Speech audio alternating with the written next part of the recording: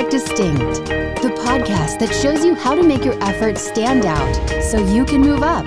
Discover what it takes to grow your business and yourself with best-selling author and member of the Sales and Marketing Hall of Fame and the Professional Speakers Hall of Fame, Scott McKain. Well, hello there, insert first name Project Distinct listener. It's great to have you along with us as you listen from insert location a Project Distinct listener.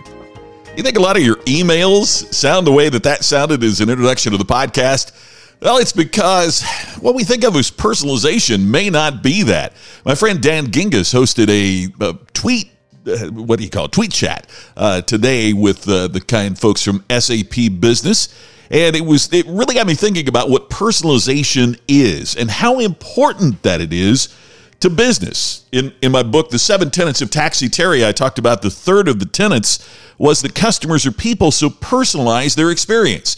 We're going to be talking about a few ways you can personalize your customer's experience, make it more compelling, make it more intense. That's the purpose of today's Project Distinct, brought to you by Distinction Nation.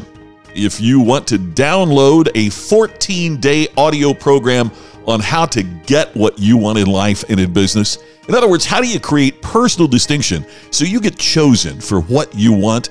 Just go to distinctionnation.com. It's absolutely free. All you have to do is sign up to join our nation.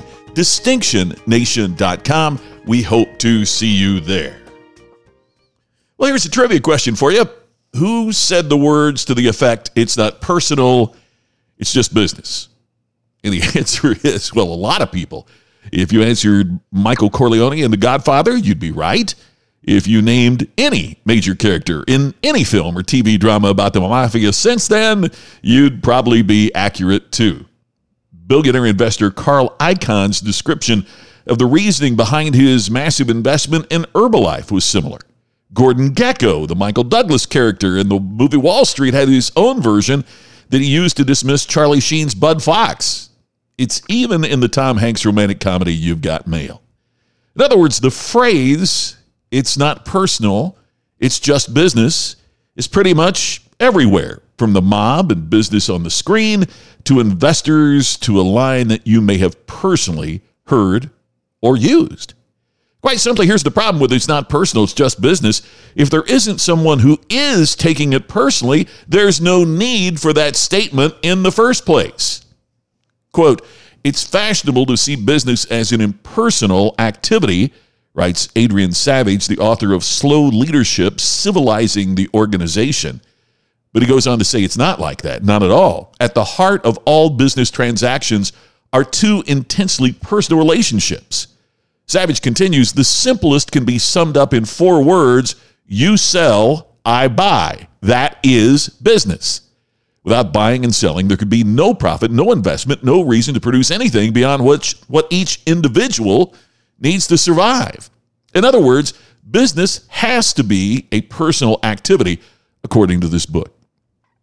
My good friend, Dr. Joseph Michelli, who, by the way, has a brand new book coming out on Airbnb and how they became such a success. I'll have more on that for you in an upcoming podcast, but I'm really looking forward to his book. He sent me a preview copy that I'm going to be reading over Labor Day weekend. I'm really looking forward to it. Joe Michelli said in his book, The Starbucks Experience, 5 Principles for Turning Ordinary into Extraordinary, he posted on his blog that he said, "In most of my books, I find myself touching on a theme that sounds something like this: all business is personal." Michelli says, quote, "I think I'm attracted to this message because well-intentioned business leaders can get drawn into tasks, products, and profits and lose sight of the basic importance of personal care for staff and customers." So true. You know, I had a great experience with a very personal experience a while back. So let me give you a couple ways that you can personalize the experience. First one's very obvious. It's know and use the customer's name. On a speaking trip to India, I stayed first at the Taj Palace Hotel in New Delhi, arriving on a Thursday night. On Sunday morning, I departed for 3 days to make a presentation in Srinagar in the troubled state of Kashmir near the border with Pakistan. You've probably been reading about Srinagar in the news here lately. Finally, on Tuesday afternoon, I returned to my original hotel to freshen up, take a nap, get ready for the 27-hour flight home. After landing at Delhi near the end of my trip, I was tired as the hot, tiny cab pulled into the driveway of the Taj Palace for me to check in again.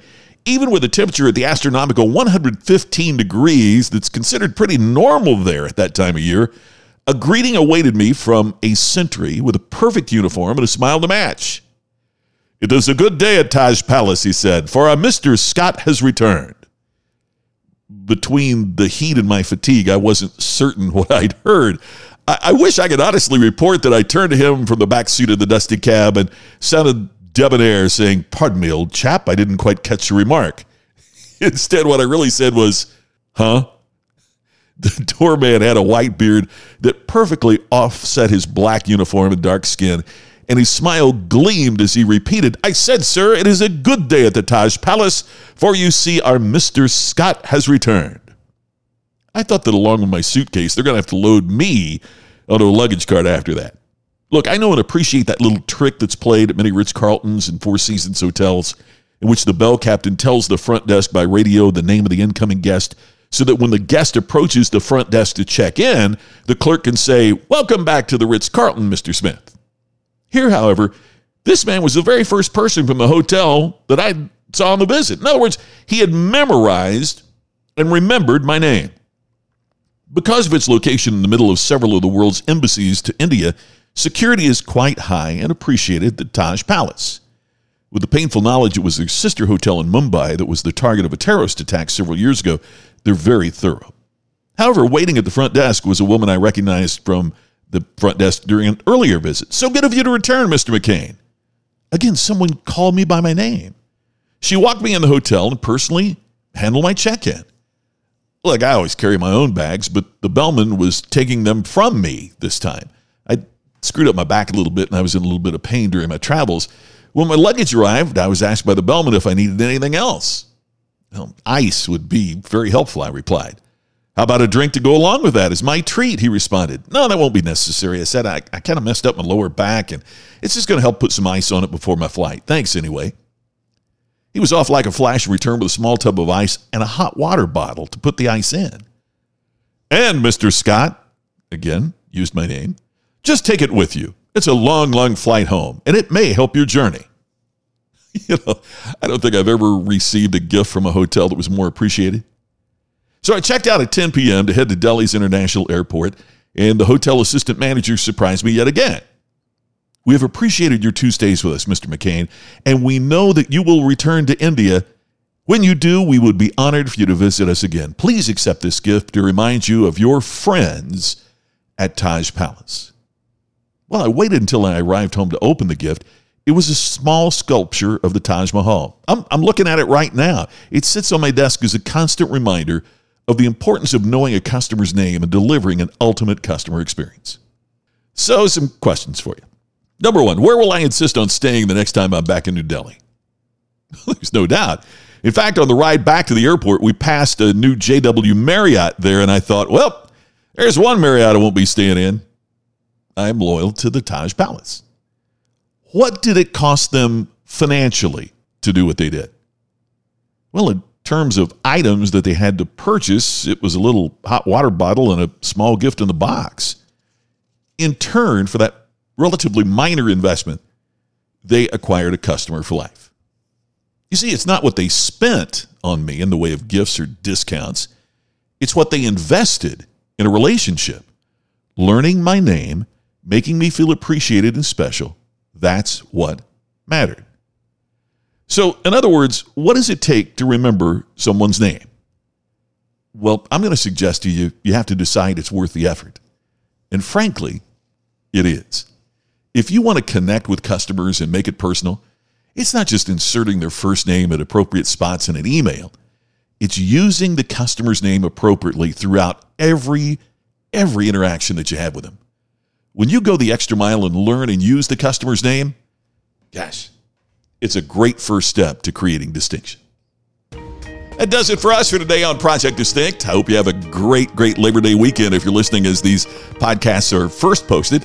And if not, whatever you're doing, I hope it's a great day. Thanks for subscribing and sharing. Thank you so much for listening. I truly appreciate it. This is Scott. Thanks for listening to Project Distinct. You've been listening to the podcast to help you create distinction so you can stand out and move up. Project Distinct with Scott McKain. To have Scott become your virtual coach and to discover more distinctive resources, check out DistinctionNation.com for free videos, posts, and more.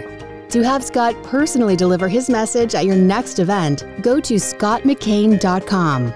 Please share today's message on social media and make sure to subscribe to Project Distinct on your favorite podcast app. We will see you tomorrow with another episode of Project Distinct.